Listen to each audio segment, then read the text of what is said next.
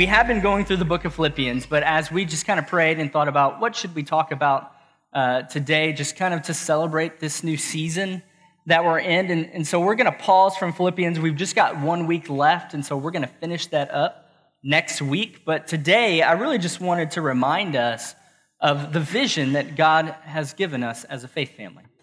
What does the word renewal mean? What does it mean to be part of the church of God, to be part of Renewal Church? What do we believe as a faith family about God, about who He's called us to be? And so that's what we're going to look at today. I do just want to make one comment because you can see kids running around all over the place.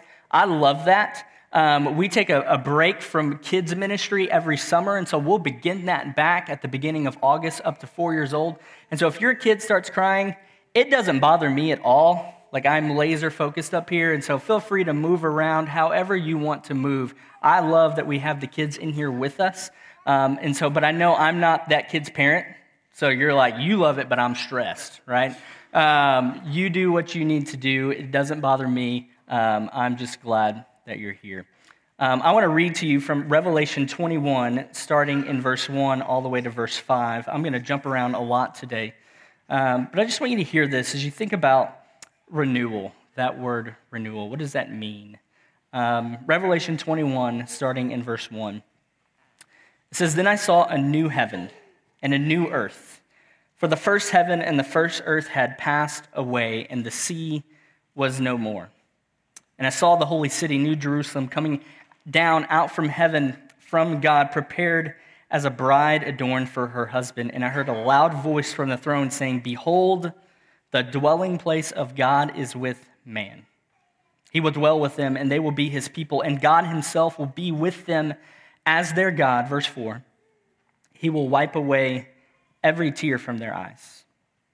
And death shall be no more, neither shall there be mourning, nor crying, nor pain anymore, for the former things have passed away. And he who was seated on the throne said, 'Behold, I am making all things new.'" Well, it has been over 3 years since God planted Renewal Church. And as I have thought about everything that has happened since April 2019, I was filled with a lot of emotions. I just kind of tried to reflect on it this week. I was filled with a lot of gratitude, right? A lot of gratitude. We have seen Christ show his power, grace, and mercy in the lives of many. And I've sat and cried with many of you, and many of you have sat with each other through hard and difficult times, and God has shown what he's capable of doing, how he's capable of renewing us. I can think of countless miracles, and I would call them miracles, and the lives of those sitting in this room. And as I look around, there's lots of people in here that I'd count you as dear friends. And what's crazy is that most of us in this room didn't even know each other 3 years ago. We had no idea. Well, Katie's family is here, so I know them. But everybody else, you were all strangers. And so it's just so incredible to think about the work that God has done of the community that God has built. And so, but I would say that just being real, as a faith family, we've seen just about everything, haven't we? We, just like everybody else, lived through COVID. And just the chaos that brought, and the confusion that brought, and the angst and anxiety that brought from people all across the table. We saw a world that went into chaos, and we as a faith family had to decide how to love each other, how to encourage one another, how to build up the church during a difficult time. And just being honest, we saw our lead pastor resign. I went on sabbatical. And all that whole situation caused a lot of pain for a lot of us in this room, and a lot of pain that still exists. And we just have to be honest about that, right? That we've seen God do really, really great things, and we've also seen the realness of what it looks like when people try to share their lives together, right? That can be hard. There will be, and we'll talk about this later, pain and hurt about that. But here's as I thought and prayed this week, the thought I just kept coming back to. This group of people, right? This group of people, he's not done with us yet. He's not done with us. He's not done with renewing our hearts, bringing forth hope in our lives, and he's not done using us for the goal of bringing God's glory to people's lives, that they would experience the renewal of their heart. And here's the deal. Renewal Church doesn't exist, right? We don't exist because we're really good human beings. We don't exist as a faith family because we're really good human beings or because we're really good Christians, right? That's not how it works. It doesn't exist because we have good musicians. Renewal Church exists because God has determined that we will exist. It exists because God's word is final, and his word will always be final. It is what sustains us and holds us together. And so the question that I want to ask today is okay, what are the truths that we as a faith family will always hold on to? What are the truths that we will continually come back to? If we're going to exist and call ourselves a church, then what does that mean, right? What do we believe about God? What do we believe about ourselves? So the question for today is, what does it mean to be part of God's renewal? And here's the first one. God has one great purpose for the world. He has one great purpose for the world, and God's purpose is his glory. He created the world to show his glory. He created humanity so that we would see his glory. And when we see God's glory and respond with worship, we glorify him because we exist to enjoy, to have joy in the midst of the presence of God. That's the core and essential truth of our family, that we exist to enjoy, to have joy in the presence of God. That when God created us in Genesis 1 and 2, he created us with one intent, that we would know the fullness of his glory, that he created us to enjoy him, to experience his love, that in the garden in Genesis 1 and 2, that was a place of perfect peace, just perfection. Our relationship with God was perfect. It was full of life. It was full of fellowship, full of joy. Humanity's relationship with one another was perfect. It was a place of shalom, perfect peace. It's why in Genesis 1:27 it says, God created man in his own image. In the image of God, he created them. Male and female, he created them. That we were created to know him. Like you were wired to want to know your God. We were created to display who he is in the world. Like, you ever think about why God gave us the law, right? Why did he say, hey, you shall not lie? You shouldn't lie. Well, think about it. Why shouldn't you lie? You shouldn't lie because you were not created, you were not intended to be a liar. That's not how you were created. You and I were created to be worshipers, to be people of truth. However, and we know this, despite that, we are liars, aren't we? We all have lied, whether we want to admit it or not. And that's the second truth that we'll always come back to, is that we have to admit that we are a broken people in a broken world. That we as a people, we have rebelled against God, and that rebellion has exiled us from the presence of God. We are a sinful, broken people who lived in a cursed, broken world, and this is important, not one of us can fulfill God's great purpose. On our own, we can't do it. When Adam and Eve disobeyed in Genesis 3, all the good things that God created, they were distorted. They were distorted. And the result was that where there was once joy and freedom and peace, there was now shame, chaos, and judgment. All the relationships that were perfect in Genesis 1 and 2 are now imperfect in Genesis 3. Man's relationship with God, think about your own life, now marked with guilt, anger, conflict, shame. Humanity's relationship with each other, right? Once perfect peace, live in harmony, now marked with conflict, sin, and confusion. Humanity's relationship with creation, now marked with famine, with toil, with disaster. When sin entered into the world, everything broke, including us. And that's sometimes hard to admit. Like, there are so many churches who want to put on a perfect show, that everybody in this room is perfect and we've got our lives together, but that's just not true. It's just not true. We are a broken people in a broken world. And every single person that has come since Genesis 3, there's something in our hearts that wants to rebel against God. There's something in our hearts that wants to run away from the goodness and grace of God. There's something in our minds that convinces us that he's really not that good, that he's a liar, that he's not worthy of worship or giving and surrendering our lives to. There's something in us that wants to rebel against that idea, that wants to run away. That's why Romans 3:10 says, as it is written, none is righteous, no, not one. No one understands, no one seeks God. All have turned aside. Together they have become worthless. No one does good, no, not even one. So the question is, what does God do with that? What is God going to do? All the good things that he's created in Genesis 1 and 2 are distorted in Genesis 3. His image bearers are in rebellion. So the question of the Bible is, what will he do? And that's the third truth, that God has set forth a plan of renewal. That is who we are, that God has set forth a plan of renewal, that at the moment that humanity corrupted itself in God's good world, God set into motion his plan of renewal, and he is at work. He is at work restoring you, me, to their original purpose, that we would enjoy the presence of God, that God in his sovereignty, meaning his full authority and full knowledge and full providence, set forth in motion a plan to restore his people back to their original purpose, that his glory would be known and enjoyed, that we would know and experience and enjoy the presence of our great God. And you can see this plan beginning all the way back in Genesis 3. When God issues the curse in Genesis 3, he gives us a glimpse of his promise of renewal and redemption. He looks at Satan in Genesis 3:15, and he says, I will put enmity between you and the woman, and between your offspring and her offspring. He shall bruise your head, and you shall bruise his heel. This is known as the proto-evangelium. Cool, fancy word for us.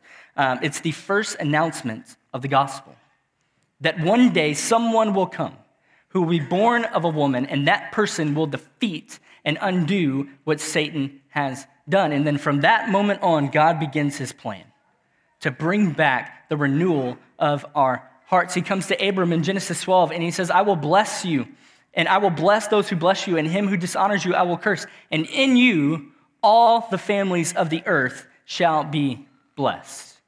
That he makes a covenant. And he says, and God sets in motion a plan to bring forth one person and a people from Abraham. And he says, through you, all the families of the earth shall be blessed. He makes the same promise to Abraham's son Isaac and Isaac's son Jacob, that through the line of Abraham, God is going to bless all the peoples of the earth. And through that line, he will renew and restore. And by the way, this is not an exhaustive, you're like, is he about to go through every single person in the Old Testament? No, I am not. This is a very general overview, right? And so, so let me say this statement. If you look throughout the Old Testament, you will see that God is faithful to his people over and over and over again. Like, he loves you. He cares for you. But you also see that despite the blessing of God and the pursuit of God, the people of God will always revert back to rebellion. Brokenness throughout the Old Testament, throughout Scripture, it still exists. And that's why when you get to Ezekiel, God makes a declaration in Ezekiel 36:26. He says, I will give you a new heart. I will give you a new heart. A new spirit I will put within you, and I will remove the heart of stone from your flesh and give you a heart of flesh. And he tells them, there is a day coming when I will take your brokenness, your distorted hearts, and I will put within you something new, that he will renew and restore what was broken. And so the question remains, well, how is he going to do that? Well, the entire Old Testament culminates in one message, that God is sending a Savior to restore what was broken, a king that would come from that line of Abraham to bless all people. And that's why Isaiah 9:6 says, for to us a child is born, to us a son is given, and the government shall be upon his shoulder, and his name shall be called Wonderful Counselor, Mighty God, Everlasting Father, Prince of Peace. And then Malachi, the last book of the Bible, I love this text. Malachi 3:1, it says, "Behold, I send my messenger, and he will prepare the way before me. And the Lord whom you seek will suddenly come to his temple, and the messenger of the covenant in whom you delight, behold." And then what does it say? He is coming. He's coming. And then for 400 years, God is silent. He's silent. He says he's coming, and then it's just silent. And then in Mark 1:14, the Savior shows up. And it says, "Now after John was arrested, Jesus came into Galilee proclaiming the gospel and saying," what? "The time is fulfilled, and the kingdom of God is at hand. Repent and believe in the gospel." So Jesus, the perfect Savior, the promised King, God in the flesh, now he is physically dwelling with his people, the one who would renew and restore all things. And so John 1:14 says, "The Word became flesh and dwelt among us. We have seen his glory as the only Son from the Father, full of grace and truth." So the one who spoke the world into existence in Genesis 1, the one who spoke to Moses through the burning bush, God himself became a man. He lived the life that we could not live, and he would ultimately die the death that we could not die. He came for one purpose: to renew and redeem, to make us new. I love Mark 8. It's one of my favorite chapters in Scripture. And in Mark 8:31, he's sitting with his disciples, and then he tells them this. Peter confesses, "Hey, Jesus, I think you're the Christ. I think you're the one that we've been waiting for. I think you're the one that my grandma told." This isn't Scripture. I'm saying probably what he thought. "You're the one that I think my grandma told me stories about," right? And in Mark 8:31, it says, "He began to teach them that the Son of Man," so the King, the one who's going to be riding in on a horse at the end of all things, "the Son of Man must suffer many things and be rejected by the elders and the chief priests and the scribes and be killed, and after 3 days rise again." He says, "I must suffer. I must be rejected. I must die." So the question we have to ask is, for our renewal, for our hearts to be revived, why did he have to die? Why was that so necessary? Well, Romans 3:23 through 25 says, "For all have sinned and fall short of the glory of God." He had to die because this world was broke.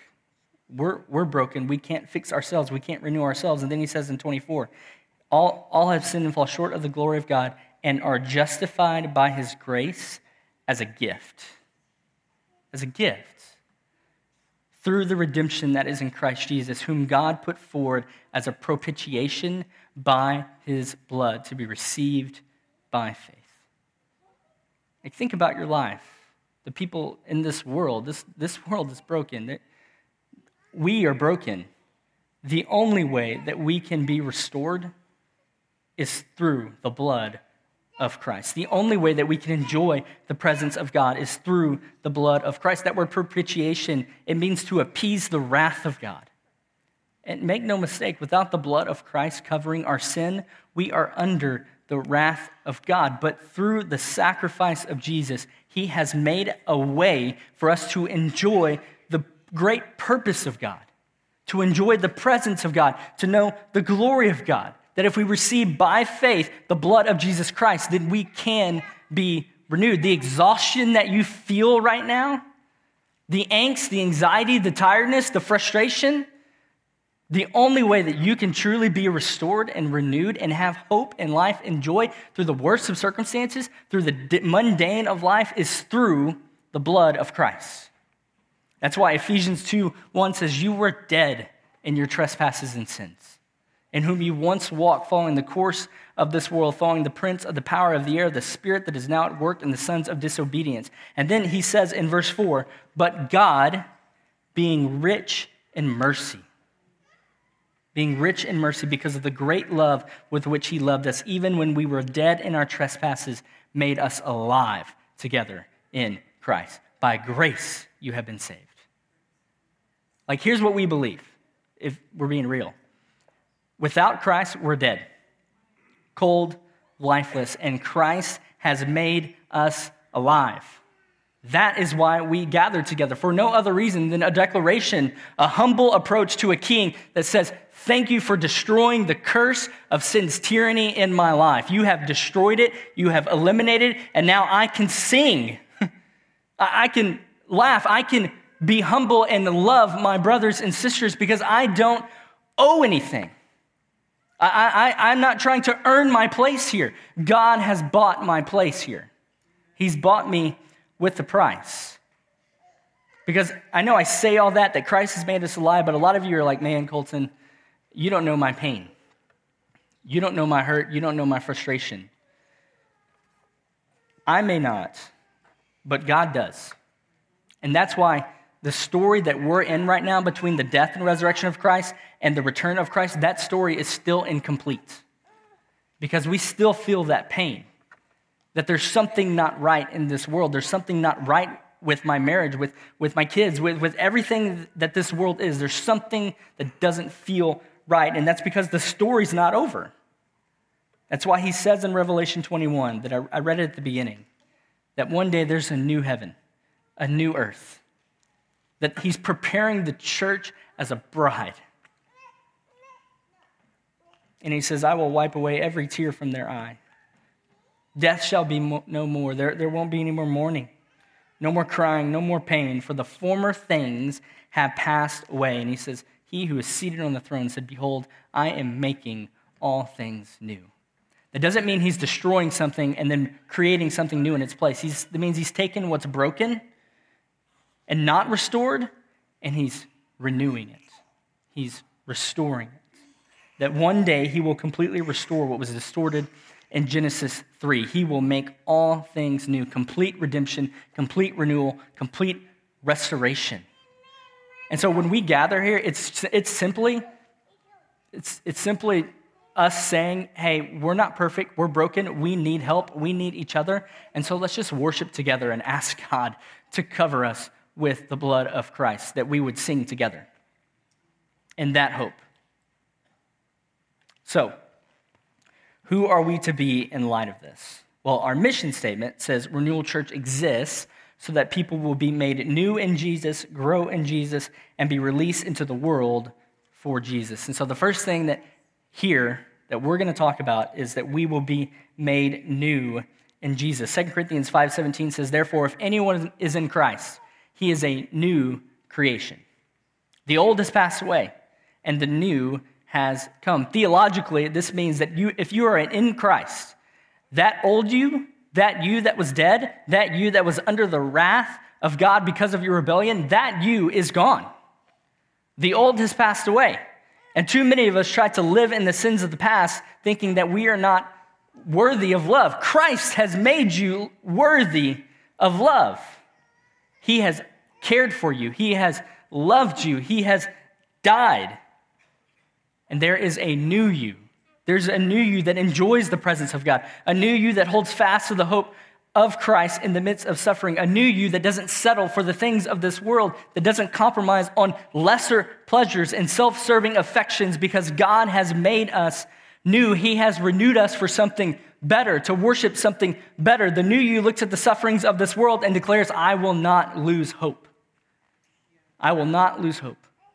I will not forget the faithfulness of my God. I will not forget the grace of my Savior. And this is why, Tristan read this earlier, 2 Corinthians 4:16 says, so we do not lose heart. Because it's easy to lose heart. We do not lose heart. Though our outer self is wasting away, our inner self is being renewed day by day. For this light, momentary affliction is preparing us for an eternal weight of glory.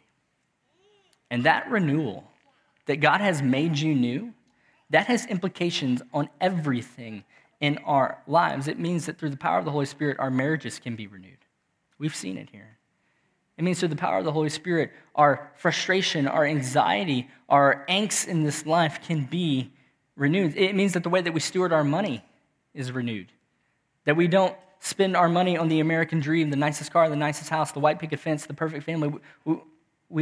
We steward our money differently because the way we think about the world is renewed. It means the way that we handle our relationships is renewed. That the people here, they're not here for your glory. We don't walk around as if everyone here owes us something, as if we're trying to build our own little reputation. No, we are here to serve, to walk in humility with one another because God has shown us such grace. That our lives are to display his glory and his purposes, and to be made new in Christ is to declare that I don't belong to this world and I won't live my life according to its desires, but I have a renewed mind, a renewed heart. Romans 12:2 says, do not be conformed to this world, but be transformed by the renewal of your mind, that by testing you may discern what is the will of God. So why does the Renewal Church exist? It exists because God determines it exists, right? And Renewal Church is just a name. All that matters is the people, right? All that matters is one another and how we care for one another. So it exists to make people made new in Jesus, that they will experience God's great purpose. Second, Renewal Church exists so that people will grow in Jesus. Ephesians 4:15, rather speaking the truth in love, we are to grow up in every way into him who is the head, Christ. We cannot be a people that are content with what the culture says a Christian is. We are not content with just showing up on Sunday and listening to a sermon and going home, well, I'm a Christian now. I guess I'm a believer. No, too many Christians have taken the lifeblood out of the gospel and put Kool-Aid in its place so that it tastes better and it's easier for us to swallow. A life of a disciple of Christ is a life that is devoted to his passions. We love what he loves. We hate what he hates. We don't grow to be better people. We don't grow our reputation to look better for the crowds. We don't grow in our morality for the sake of being moral and standing over someone and judging them. We grow into Christ so that we will be more like Christ. We are a people that are devoted to his word and will take his word seriously, but we will also respond in humility. We are also a people that understand that we cannot do this alone. Faith was never meant to be lived out in privacy.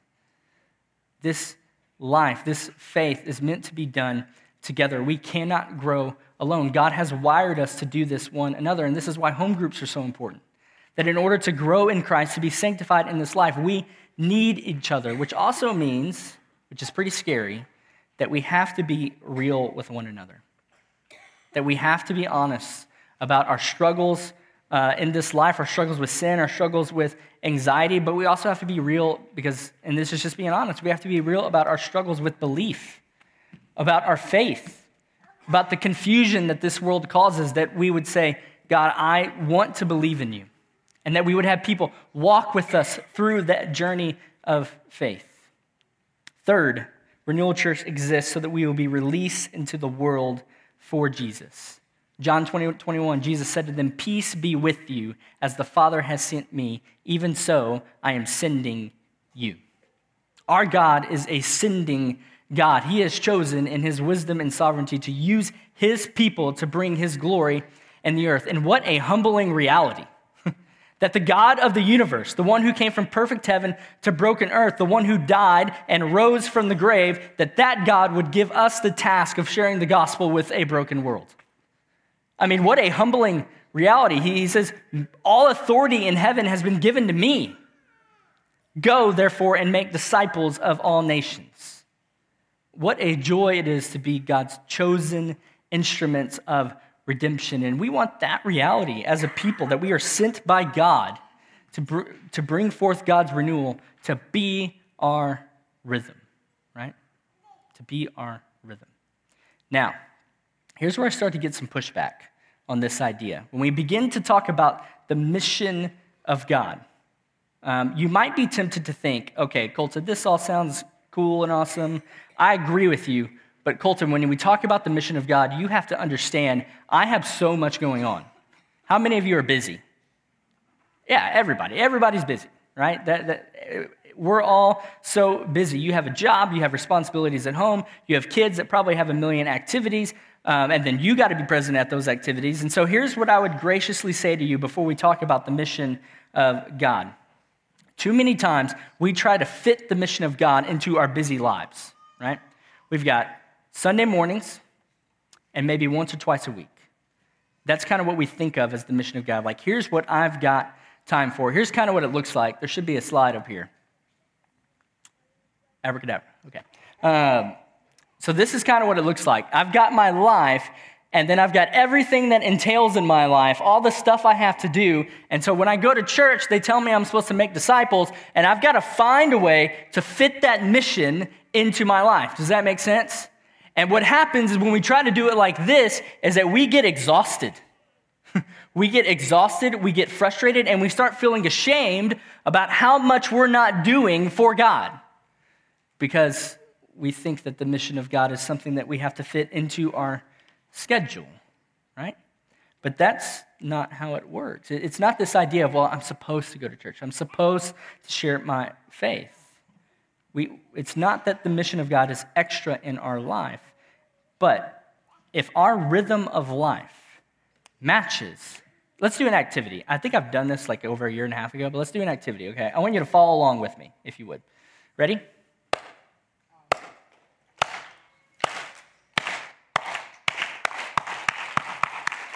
Isn't a slow clap just really fun? It just wakes me up. Okay, let's try it again. Ready?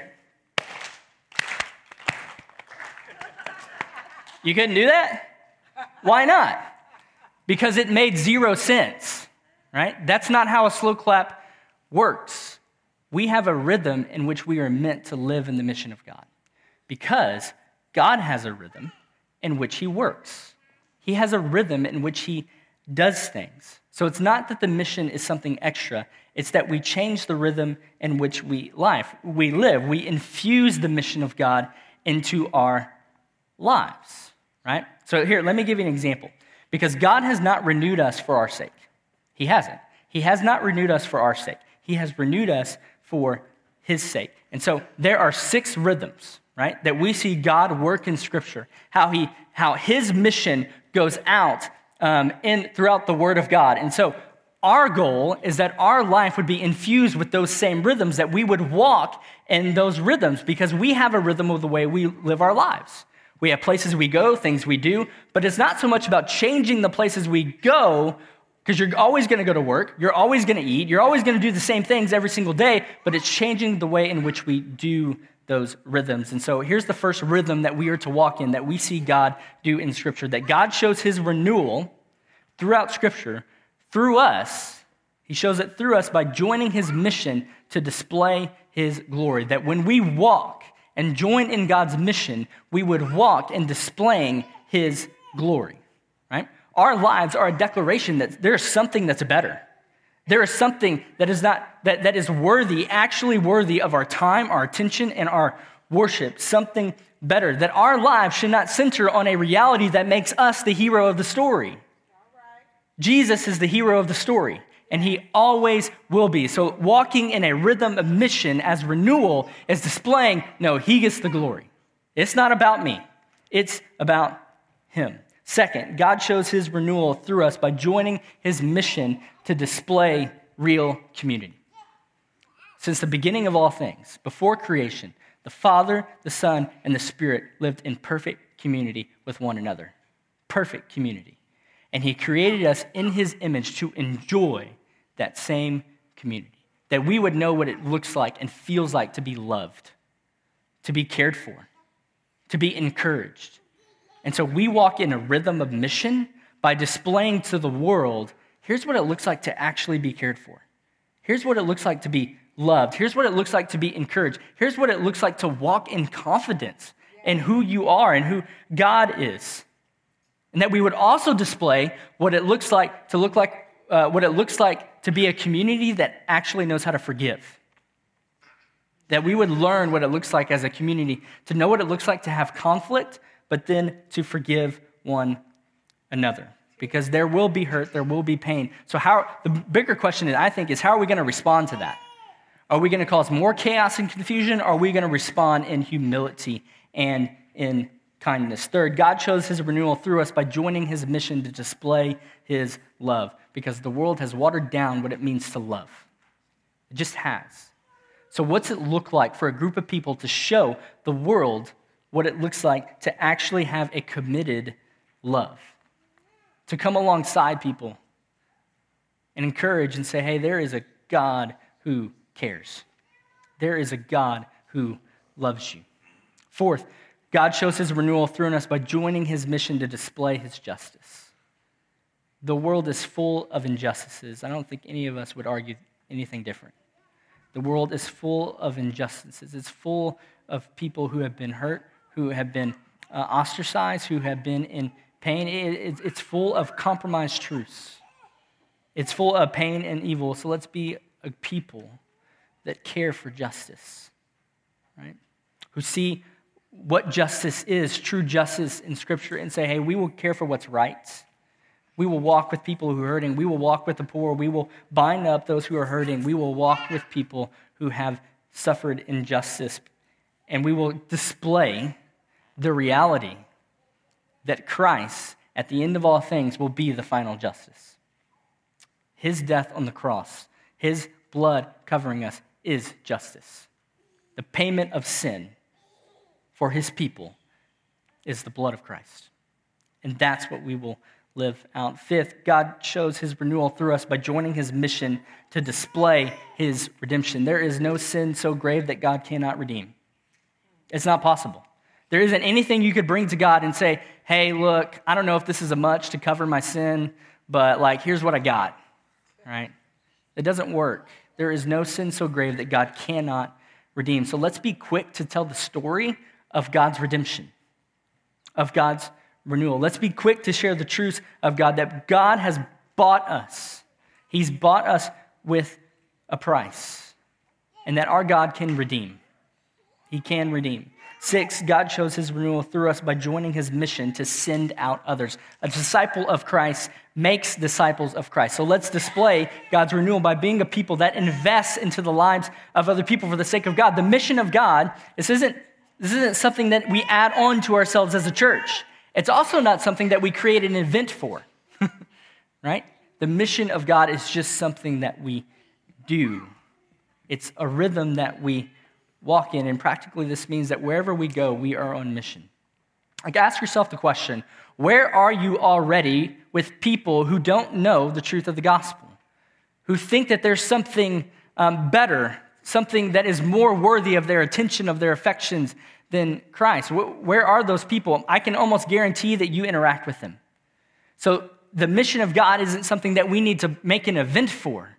It's being real in the lives of people, and walking with them in kindness and gentleness and telling the truth of the gospel, right?